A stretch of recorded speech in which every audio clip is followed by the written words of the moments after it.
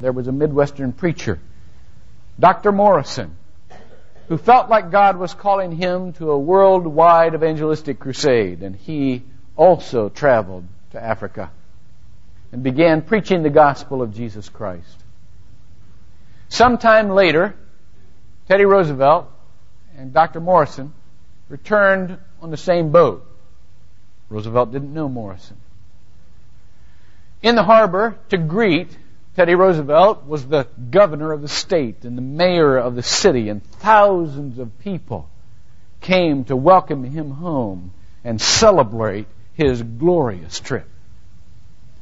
By contrast, Dr. Morrison had no one to greet him. That same day, Teddy Roosevelt got on a train and traveled toward his hometown. And through every town, people would come out and wave to the train. And indeed, when he reached his hometown, there was the mayor, and there was a band, and there was a parade, and there was a great celebration. By contrast, Dr. Morrison also boarded a train, unbeknownst to anybody.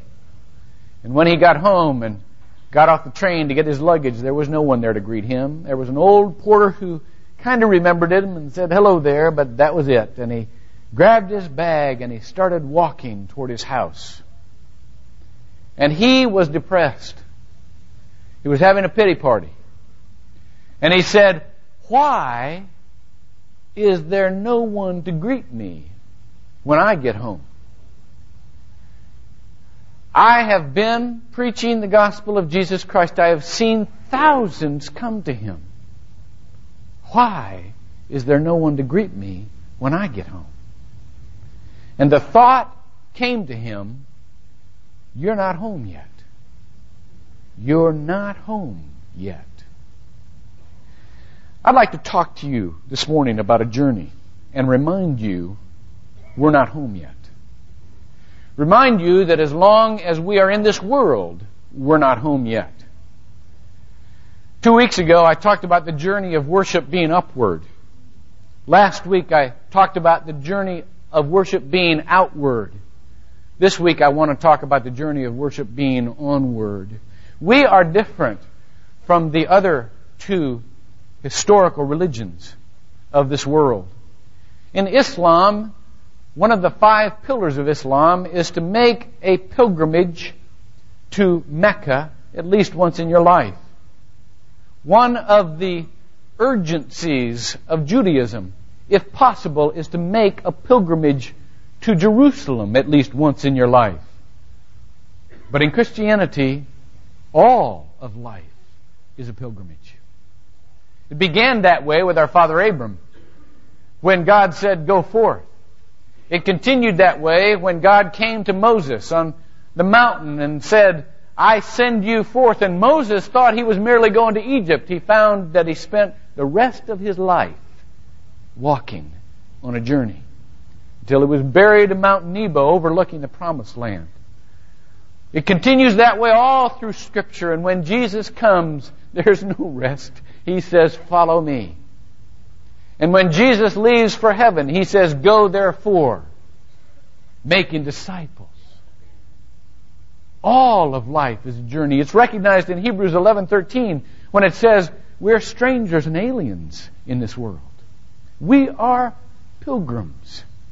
The song said, "Belonging to eternity, stranded in time." I love that. The journey never ends. And that is the great symbol of the Magi. Those who would come on the basis of the light that they had and journey however long it took towards God. I want to talk about that this morning. Now, the first thing I want to share with you is some Magi minutiae, if you permit me. Minutiae is the plural of minutia.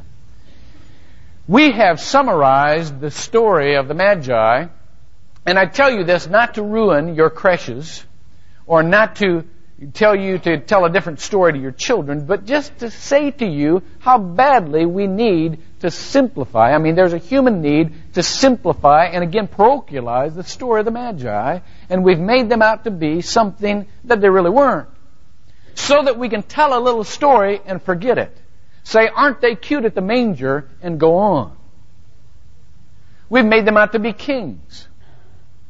In fact, Herodotus, the ancient historian, says they weren't kings at all. They tried. They came from Persia. They were of the tribe of Median. And they came at one time in their history to try for political power. They tried to overthrow the kings. And they were so badly put down that from that moment, they forgot all political ambition. A good thing. Now, they then gave their lives to two endeavors. One, an endeavor of holiness. They became priests of their tribe, indeed priests toward their kingdom. They were very much what the Levites were to the Jews, a class of priests concerned about holiness. On the other hand, they also became the scientists, the most knowledgeable people of the day. They practiced medicine. They knew astronomy, obviously. They practiced scientific investigation. They were so curious. This is the class of people that we have. They weren't kings, they were priests. Came to worship and make an offering. There weren't just three of them. We say, well, there's probably three of them because there are three gifts. We three kings. Cute song. Well, we say there are three gifts. We've even made up names for them and descriptions of them. The fact is that if you were traveling on a caravan for a very long period of time, you didn't want to travel with just three people because you would very likely be robbed. There is very much a likelihood that there was a great number of these magi that came, not just three. We have them at the manger. The Bible clearly does not have them at the manger. After Jesus was born, they arrived in Jerusalem. Jerusalem's not even at Bethlehem yet. Then they went to the house, not to the manger, to the house to find Jesus. So it was a short while after Jesus was born, but they didn't show up at the manger. All of this, again, not to ruin your Christmas, but to say to you, we have tied these guys up in a little story so we could say how cute and forget it and missed the majestic calling that they had, the majestic message for our lives. Here were people who would do whatever was necessary to travel however far they needed to find Jesus Christ and worship Him.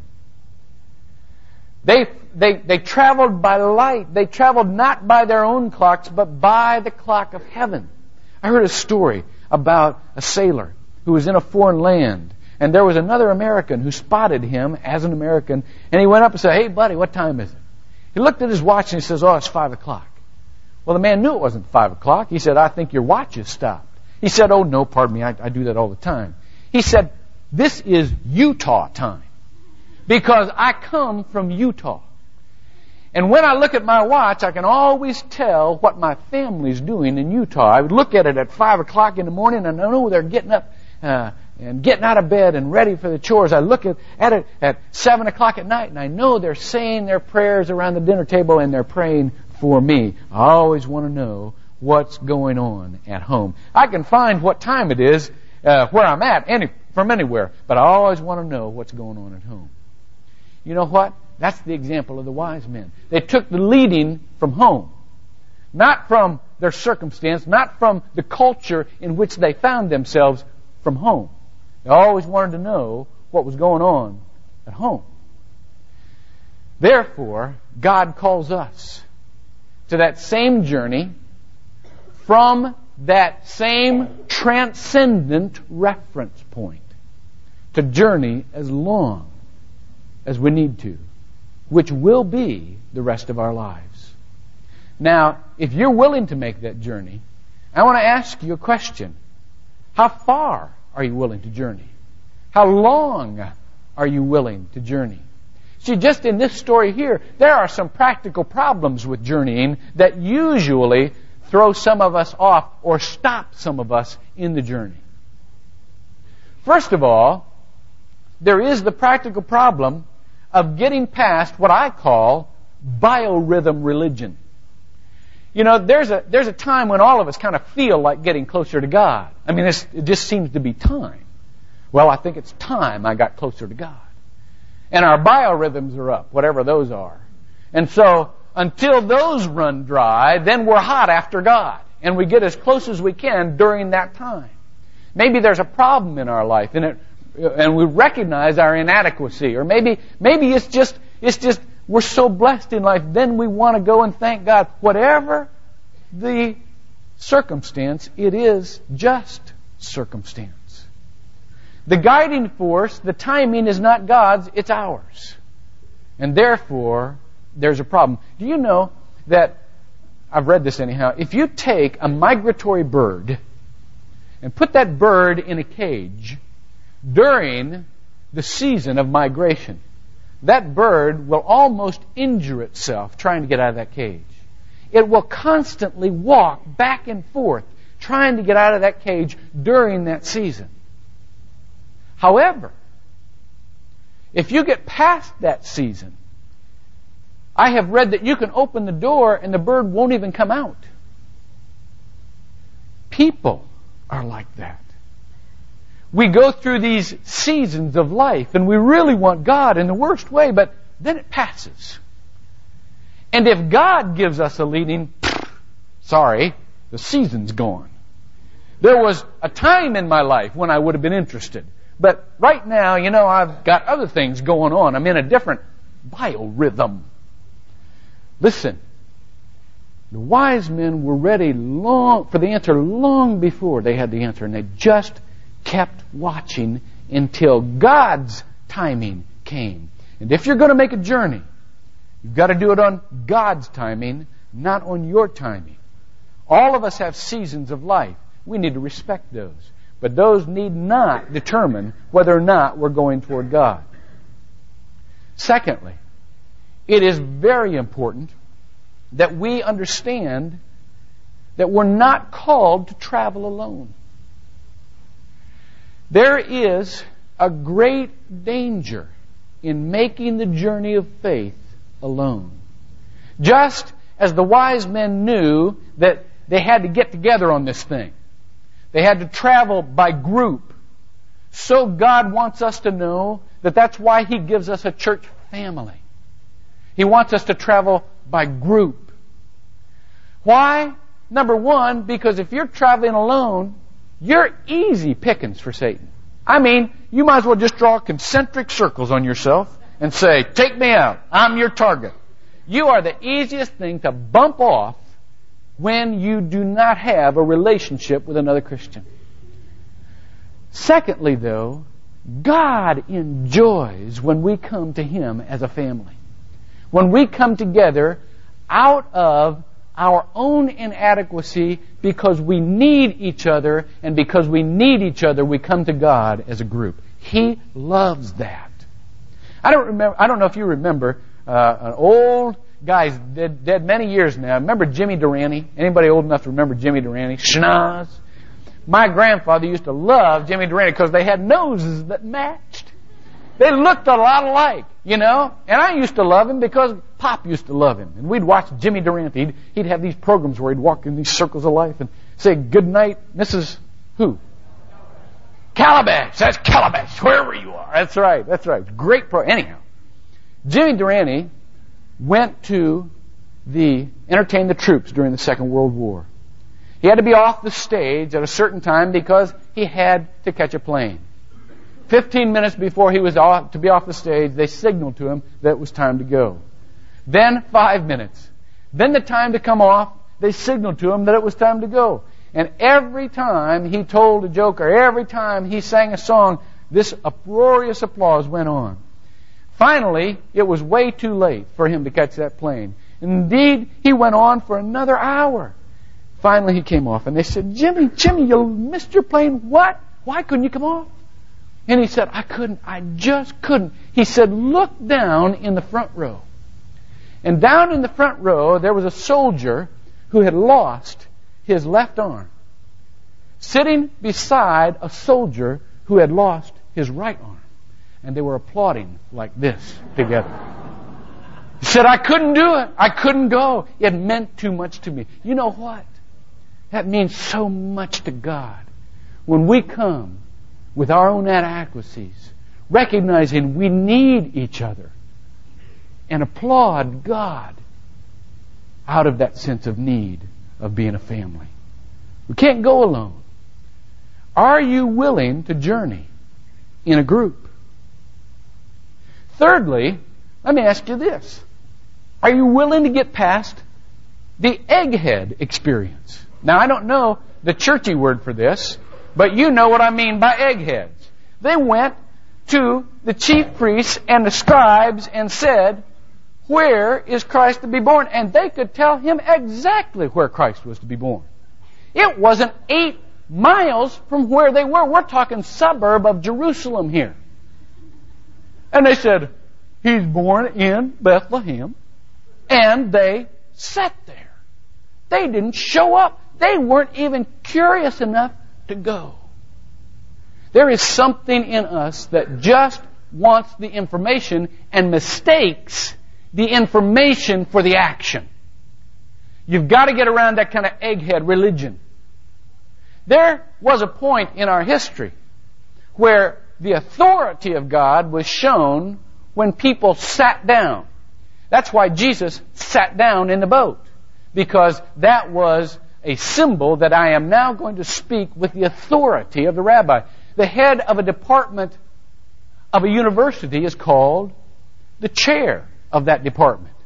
A cathedral is so named because that's where the bishop sits. It's a place of the chair. Could I say to you, that is a lousy symbol for Christianity, because there was all the knowledge in that seat.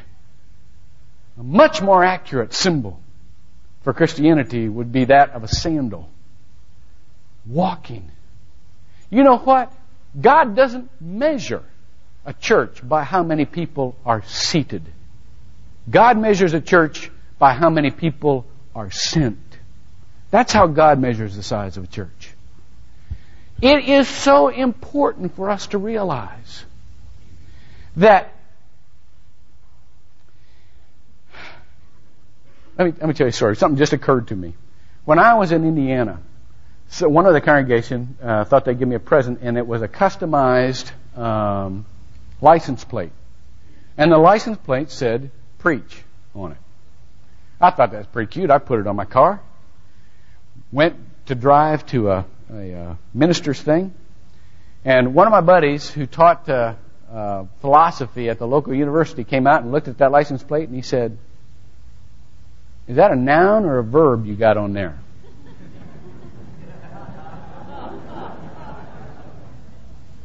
You know what's wrong with Christianity? Got too many nouns, not enough verbs.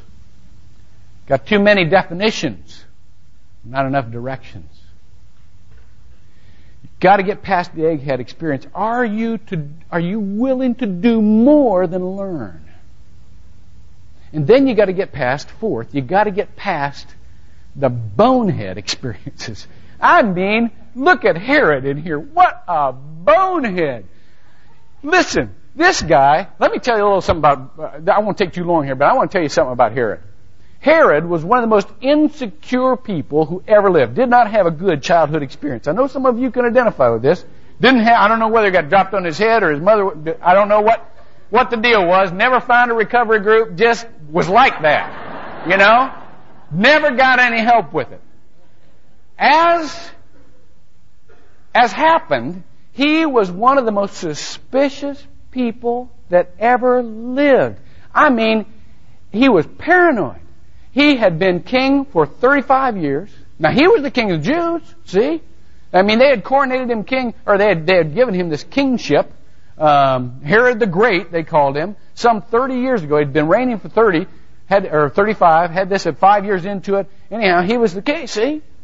And he was suspicious of anybody who was close enough to him to take that away. He had his wife killed. He had her mother killed. He had 3 of his sons killed. Augustus, the emperor of Rome, said it was safer to be Herod's pig than it was his son. That's how paranoid this guy was. Now guess what? Here comes these 3 white men, just innocent, you know. Where is he that is born king of the Jews? And the Bible says Herod was disturbed. And all Jerusalem with him, you know. You know how that goes. Well, I went to a wrestling tourney the other night, and one of the wrestlers said, man, I hope we win, because if we don't, we're going to have a rough, we're going to have a rough week. The coach is going to be disturbed. Well, that's how this was, see. When Herod was disturbed, everybody was disturbed. See? And everybody's got, we're the king of the Jews. Just as innocent as they could get. Well, why? Because Herod was a bonehead. He was a bonehead. And you will find boneheads in Christianity, won't you? I mean, you've found your share of them already, haven't you? You know why? Because we're all boneheads. You know the difference between us and Herod? About 2,000 years. It's about it. I mean, we know Christ and He doesn't. But that doesn't make us any less boneheads and hostile toward those things that would improve us and hostile towards those things that would put us off the throne. We're boneheads. We've got to recognize that. And we've got to be able to let other people be boneheads.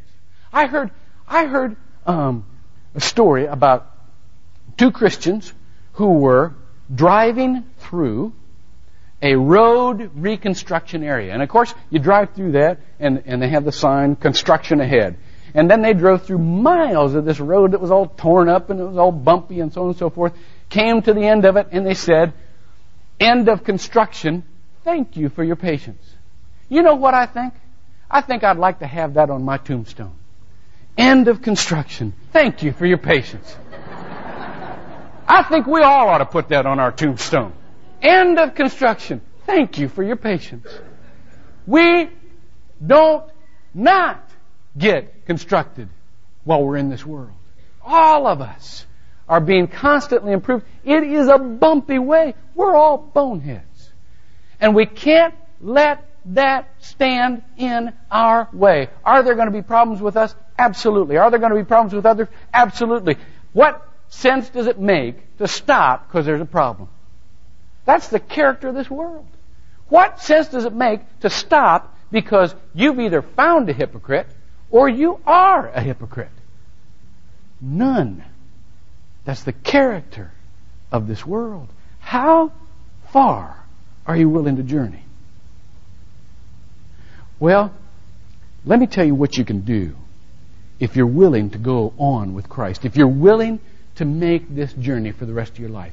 I've got two words that you can ask yourself so that you can be sure that you are on the journey. And let me say those two words to you, and then let me challenge you to have a few minutes of prayer and go to God and say, Lord, this is my journey as I see it. Let me respond to the light that you have for me. First of all, the two words are these. What then? Or then what? All of us start in certain kinds of journeys on a certain level. The only thing we need to do to continue that journey is to go to the next step. It's not to figure out how to get to the end. It's just to go to the next step. That's all we need to do. Now I'm going to tell you about a general journey. All right? This is a general journey. And these same questions help in your specific callings. But let me tell you something we're all involved in. We all know that the light of the world comes through Scripture. All of us Christians recognize Scripture as the sole authority for our living. Well, some of us start from the bonehead end of it. Where Herod was. Scripture. Yeah, right. It's a book. It's a book. I mean, some people like it, some people don't, but it's just a book. But then there is another step. If you can hear in your heart, well, maybe there's something else. You say to yourself, well, okay, then what is it? Well, maybe it's more than just a book. Maybe it actually has truth in it that is not like any other book. Well, if that's true, then what? Well, if it has truth that's not like any other book, then maybe I ought to read it when I feel like it. Well, that'd be good. I mean, if we'd read it, if we'd actually read it when we feel like it. But you know what? There may be something even more, even deeper than that. Maybe, what then? Then, maybe I ought to read it whether or not I feel like it. Well, if I read it whether or not I feel like it, what will happen? What will I find? Then what? Well, then, if I read it whether or not I feel like it, then I will begin to see how the world is put together. Well, if I can see how the world is put together, then what? Then maybe I'll be able to find personally how God has put me together. Well, if I find out how God's put me together, then what? Well, then maybe I'll be able to actually see some specific direction for my life right now. Well, if I see specific direction for my life right now, then what? Well, then I can apply it. Well, if I can apply it, then what? Well, then I can see how God is working. It's not just me anymore. It's how God is working. And I'm going to be able to see how He has actually made His Scripture live in my life. If I can see that, then what? Then maybe I can see it in other people's lives. If I can see that, then what? Then I see how God has me.